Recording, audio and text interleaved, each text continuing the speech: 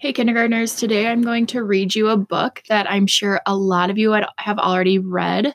I know you've checked this book out from the library, and that's where I got it from. Miss Ortiz gave me a bunch of books from the library that I'll be reading to you throughout the time we're out of school. So this is Pinkalicious. It never hurts to reread a story. We do it all the time at school. So if you've read this before, you'll know what this story is about. Here we go. It was a rainy day, too wet to go outside. Mommy said, "Let's make cupcakes. What color do you want?" "Pink," I said. "Pink, pink, pink." Mommy put in some pink. "More," I cried. "More, more, more." I gobbled up a couple of cupcakes while Mommy and I frosted them. They were so yummy. They were Pinkalicious. I offered one to Peter, my little brother, but he is very picky and didn't want to eat his, so I ate it.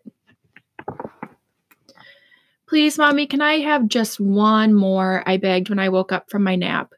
"You get what you get and you don't get upset," she said. But I got very upset. After dinner, I ate more cupcakes. Then I refused to go to bed. "Just one more pink cupcake and I'll go to sleep," I promised.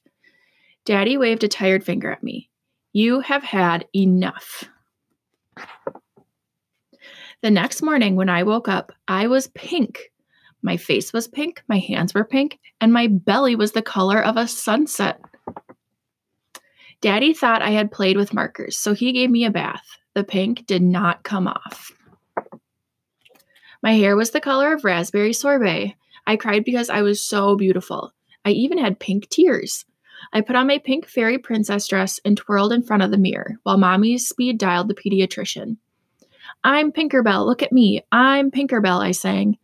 Mommy grabbed her purse. "Just one more cupcake, please. Just one more," I yelled on the way out the door. Mommy took me right to the doctor's office. Dr. Wink looked at me and said, "You have a very rare and acute case of pinkatitis. I guess that's not the worst thing that could happen. Just call me Pinkerella." Then Dr. Wink said, "For the next week, no more pink cupcakes, pink bubblegum, or pink cotton candy." Boo. To return to normal, you must eat a steady diet of green food. Yuck. On the way home, we stopped at the playground. My friend Allison was there, but she didn't see me because I blended in with the pink peonies. When I waved to Allison, a bumblebee landed on my nose. "Buzz off. I'm not a flower," I scolded the bee. Soon I was surrounded by bees, butterflies, and birds. "Mommy," I cried, "please take me home." When we left the playground, I asked Mommy if I could eat another pink cupcake when we got home. "Don't you remember what the doctor told you?" she said. "No more cupcakes." Peter tugged at my pigtails. "I wish I were pink like you," he said. He was green with envy. That night, I pretended to eat my dinner of mushy, dark green vegetables.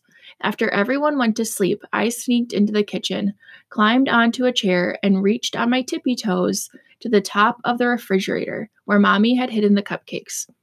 I took just one more pink cupcake and ate it. Then I licked the pink cupcake wrapper clean. When I woke up in the morning, I felt different. I ran to the mirror and peered at my reflection. I was a deeper pink than I had ever seen. In fact, I was no longer pink. I was red. "Oh no, not red," I screamed. I didn't want to be red. I should not have eaten that pink cupcake last night. I wanted to be myself again. I knew what I had to do. I opened the fridge, held my nose, and squeezed a bottle of icky green relish onto my tongue. I ate pickles and spinach, olives and okra. I choked down artichokes, gagged on grapes, and burped up Brussels sprouts. Next thing I knew, my arms tickled, my ears tingled, and my feet twitched. I was no longer red. I was no longer pink. I was me, and I was beautiful. "So what happened to the rest of the cupcakes, Pinkalicious?" Daddy asked me. Just then, Peter ran in and yelled, "Pinkaboo!" I hope you enjoyed this story. If you have anything you want to hear on the podcast, send me some suggestions. I'd love to hear them. And I want to make sure this is still fun for you to listen to. See you later.